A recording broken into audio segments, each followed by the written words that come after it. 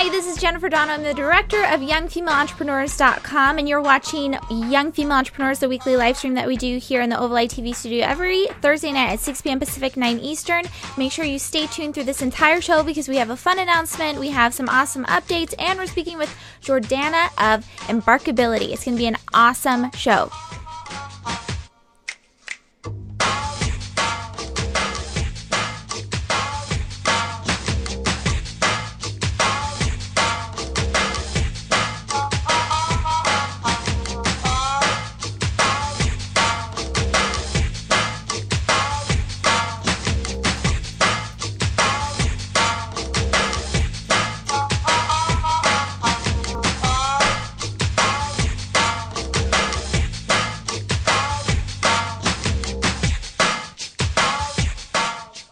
She is, like I said, full of enthusiasm, and she's going to get you motivated and inspired to reach new heights in your business, or maybe even just start up in the first place. So welcome onto the show, Jordana. Thank you so much for coming. Of course. It's my pleasure. I'm so happy to be here. Yeah, so, all right, let's go ahead and get straight into it because you've got Embarkability, right? Yes. So what exactly does Embarkability mean for the first question, I guess? I think that's a good one. Yeah, no, that's a great question. So, in coming up with a name for that company, it was definitely a very interesting experience. I remember sitting on my couch with two of my interns at the time, and we were like, what should we call this? And when it came down to it, I was like, well, what is it that I really want to convey? And what is it that I really want to help people do? And I wanted people to feel, I kind of see embarking as moving forward and taking a risk and taking a leap, whether it's a leap of faith or just a leap of action, and ability in the sense of being able to believe in yourself and that you have the ability to take that action. So, yeah, as far as Yeah, no, that's fantastic. Well, I was looking at it and like embarkability, that's not something you say too often now. I'm going to embark on a journey. I'm going to embark on something. So I think that's a really profound statement that you're embarking on X, Y, and Z. So, but before you started Embarkability and the whole movement behind it, you were actually 24 years old and starting a professional organizing company. So you went to college, started a business. What happened between graduating from college and being 24 and starting a business? Yeah, so great question. So I graduated in 2004, and then for a year, I was an English major in college, and I didn't really know what I wanted to do. I thought that I'd probably take the English major route and end up doing some kind of magazine something, but I really wasn't ready to commit to that, and I wasn't ready to go to grad school. So with that in mind, I went abroad for the year. Because I thought that would just be a really convenient way to buy time, and that I don't know. I figured that a year from then I would know what I was going to do. So I go abroad for the year. I go to Israel to volunteer, and now it's a year later, and I still don't really know what to do. And the job market was still probably okay, but after 3 months of not being able to get a job in the magazine, this was 2005, fall of 2005. So after not being able to get a job for 3 months in the magazine sector, I said, you know what, I just need to do something. So I took a job as an admin at a nonprofit, and I was there for a year, knowing that it was just going to be a year situation. And then I said, okay, like time to leave and get the show on the road. So I left, and I started working at Child Magazine right before it folded, actually. And then I started writing for New York Family Magazine as a freelance writer to grow my portfolio. And I guess my intention was to ultimately then secure a job as an editorial assistant in the magazine world in Manhattan. But what had happened was that I guess now we're in winter of 2007, and I decided, because I was freelance writing, that I'd go to my mom's house in Pennsylvania. I'm in New York, she's in Pennsylvania. And I said to myself, I'm going to probably get a job in the next few months. I'm not going to be able to spend so much time with my mom. or at least a month-long period of time. Let's take advantage of this and go on a little vacation to Pennsylvania. So I went to Pennsylvania for the month and I did my freelance writing projects, but it didn't take a long time. And what I started doing was organizing the entire house. And with no intention of anything, aside from the fact that I liked it. I had done it before and, no big deal. But because I was there for such a long time, I organized a lot more. And at one point during the time that I was there, my mom says to me, why don't you start your own business? And, what I say to a lot of people is that 9 out of 10 times when your mom says something, you don't necessarily listen to her, or whether she's right or not. You don't really listen, or you don't listen as quickly as might be in your best interest. But for whatever reason, whether it was because the stars were aligned or I was vulnerable enough or just ready to take any level of advice, I said, you know what? Okay, sure. Because at that point, what had happened was that writing was great, but it really wasn't fulfilling me. And I really wanted to help people and work one-on-one with people and really feel like I was making a difference. And organizing gave me that. So as scary as it was, because I didn't know the first thing about entrepreneurship at all, like absolutely beyond clueless, in a very scary way, actually. But I said to myself, the idea of feeling purposeless indefinitely is a lot scarier than not knowing anything about entrepreneurship, because it had been years at this point, or at least felt like years, where I kept saying to myself, what am I going to be when I grow up? And reading these books that I thought would give me these answers and writing all these lists of pros and cons. So I felt like I was really being thrown a rope, and I just grabbed it.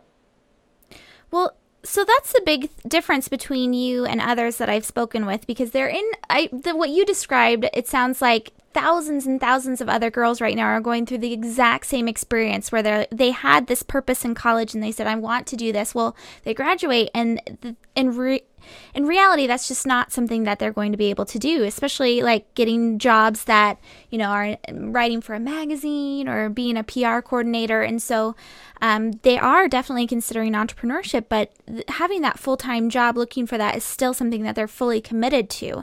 So what was the first step, I guess? Did you basically send out an email to a friend and say, hey, would you pay me to do this for you? I mean, what was the first step in saying, I'm going to do this? And telling other people, I guess. So the first thing, so I was 24 at the time, and I felt like I didn't really have any professional credibility. Still to this day, you can't go to graduate school to be a professional organizer. And my mind, I think at that point, and I think a lot of people's minds are kind of like, okay, I graduate college, and then if I want to expand my horizons and expand my skill set, I'm going to go to grad school. So I guess I first maybe just double checked that grad school didn't give a professional organizing degree, but that was confirmed.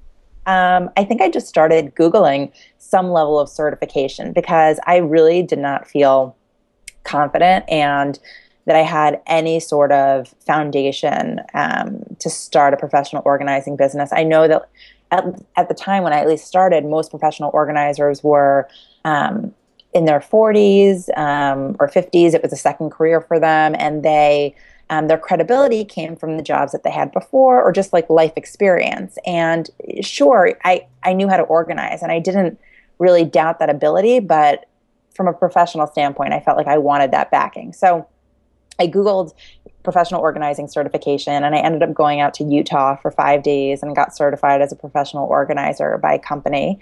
So that was, I guess, step one.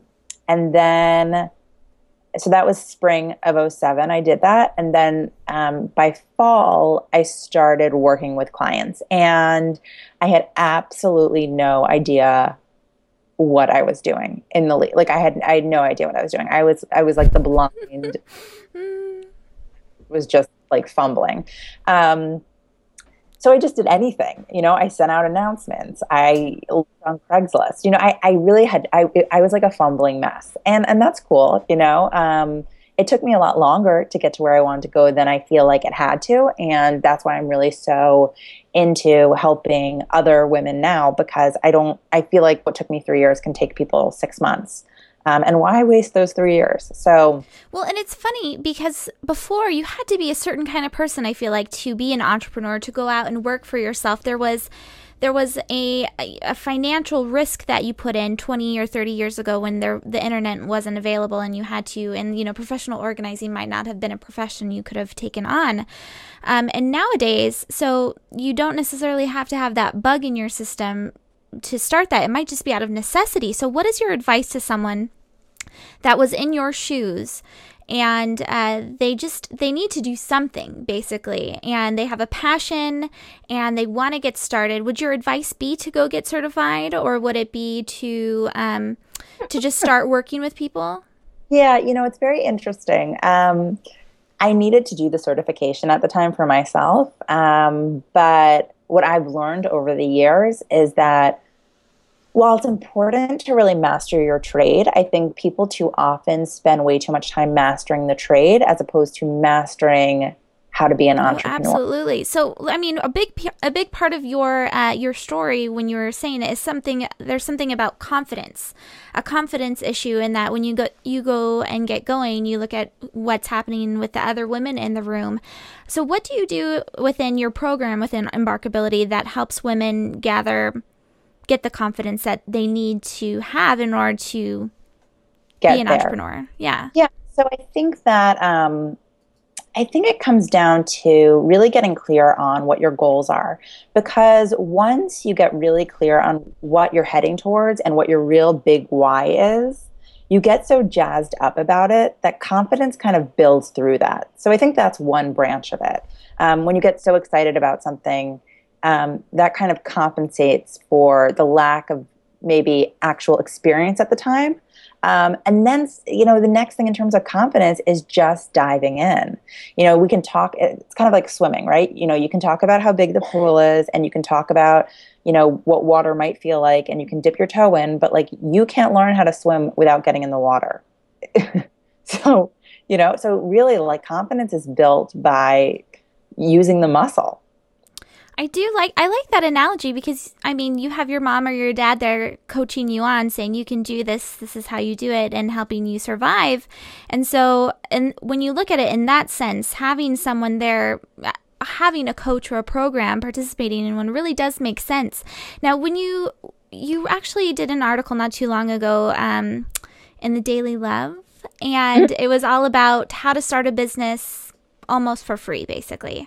Totally. On a zero budget is what you said.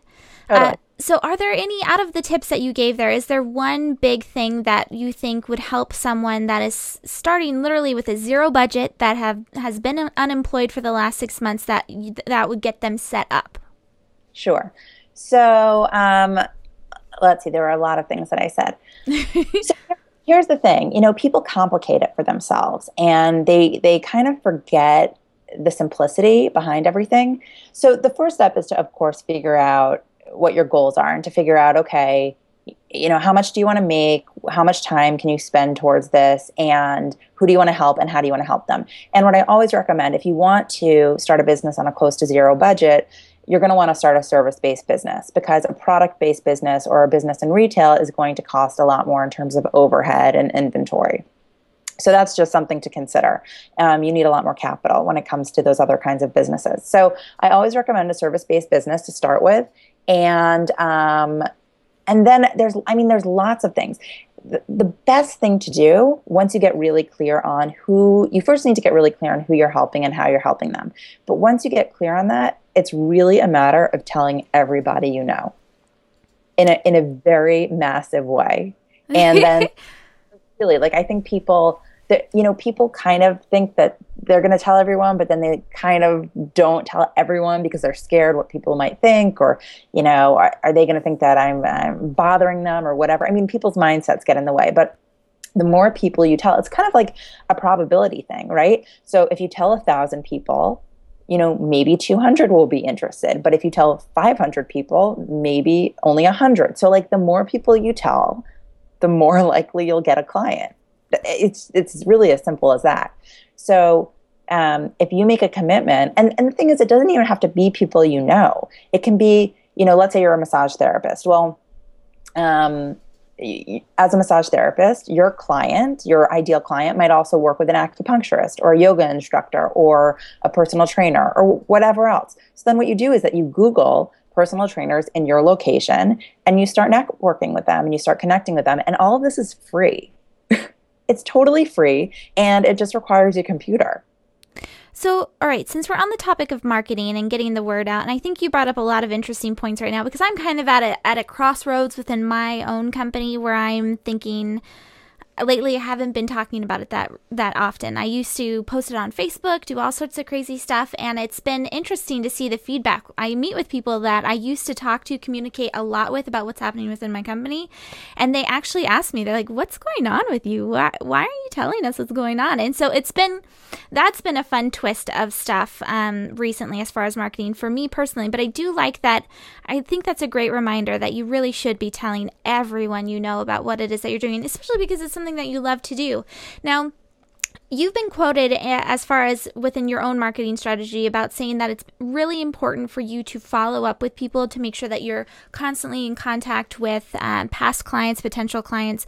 Do you have a certain system that you've really put into practice? Yeah. So, the first system I use, which I actually don't use currently, but I recommend to people, is Highrise, which is a website, highrise.com, and it's a really great contact database, and it's very user friendly, and you can assign tasks to people. So I was using that a lot, and that was great. But for my own, I'm the type of person that really needs to see everything in front of me. And though everything was accessible through Highrise, I couldn't see it all in front of me. So it wasn't working to the degree I needed it to work. So now what I just do is I have this massive spreadsheet with lots of different tabs. And, so I have one tab for prospective clients, and then I have one tab for clients, and then I have one tab for people that I want to connect with, and then another tab for people that I've connected with but I want to keep in touch with. And that spreadsheet it's through Google Docs, so I can access it anywhere, and it's always open.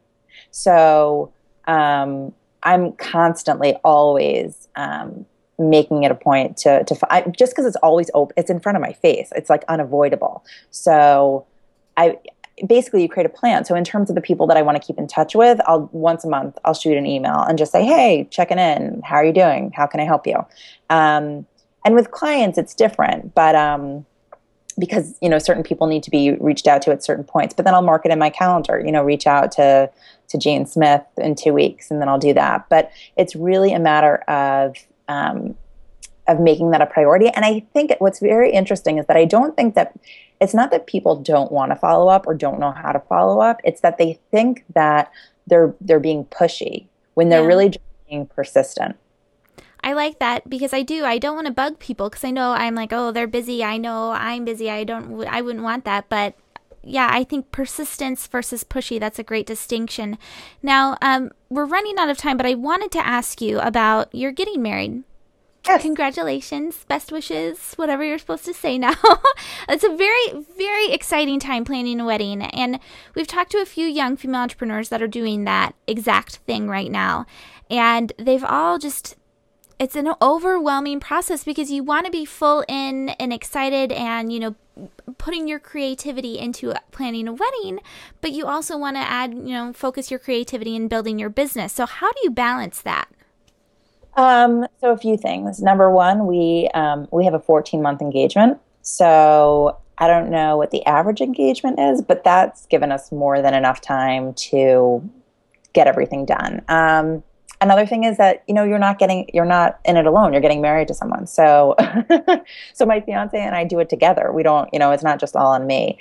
And then it's just keeping perspective about what really needs to get done, what's really important. And I think sometimes people get really caught up in the whole wedding, but I'm excited to get married. I'm excited about our wedding, but it's just a wedding, it's just, it's like really bad that I'm saying that, but like, it's just a wedding and it's really just 4 or 5 hours of your life and it's lovely, but it's a wedding and you're not getting married for the wedding. You're getting married to get married and the wedding is just a party. So I think that it's really just a matter of being organized, being really like I have a spreadsheet of wedding stuff. So it's really just a matter of being organized, being really clear on what needs to get done. And the great news is that there's beyond so many resources out there for brides and grooms to get organized. So is that going to be an eventual maybe part of your business and helping brides get organized?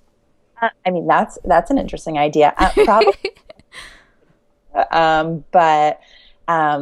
But yeah, I mean, I don't know, maybe if that came into play, but I really think it's just a matter of keeping things in check. Well, there's some common threads here in everything that we've talked about, whether it's with school, with building a business, or with planning a wedding, in that it seems like you're someone that has things put into perspective. You realize what your priorities are, what your values in life are, and you have a very clear idea of what that is. And then you're extremely organized, which I think is something that seems more natural to you. Is that true? I was also a professional organizer in practice for 3+ years. So if I was organized before then, I got really organized after. Yeah, so let's just to nicely sum things up, because Embarkability is a big program for you. That's something that you've really put all of your focus into. So as far as organization goes, does your program go over that at all, and how to get organized, how to put everything into perspective, how to map stuff out? So that's a great question. So when I work with clients, it's 3 modules, and the first one is to clarify your goals. So it's really about getting really clear about how much money you want to make, how much time you want to be spending with your clients, and who you want to be working with, and how you want to be helping them. And until we really get clear on what those 4 components are, we're not going to move forward. So I kind of see that as being organized. And then the next step is to create a plan. And the plan is extremely organized in the sense that it's a 6-month goal that we break into monthly goals, that we break into weekly goals, that we break into daily goals. So what happens, what I hear a lot with my clients or with people that I'm speaking with, is that they don't know where to put their energy. And there's so many things that they could be doing that when they have like 2 hours to spare, where should they be putting their energy? So we create a plan for them so that it's really, really clear when they have those 2 hours, how they can best use it.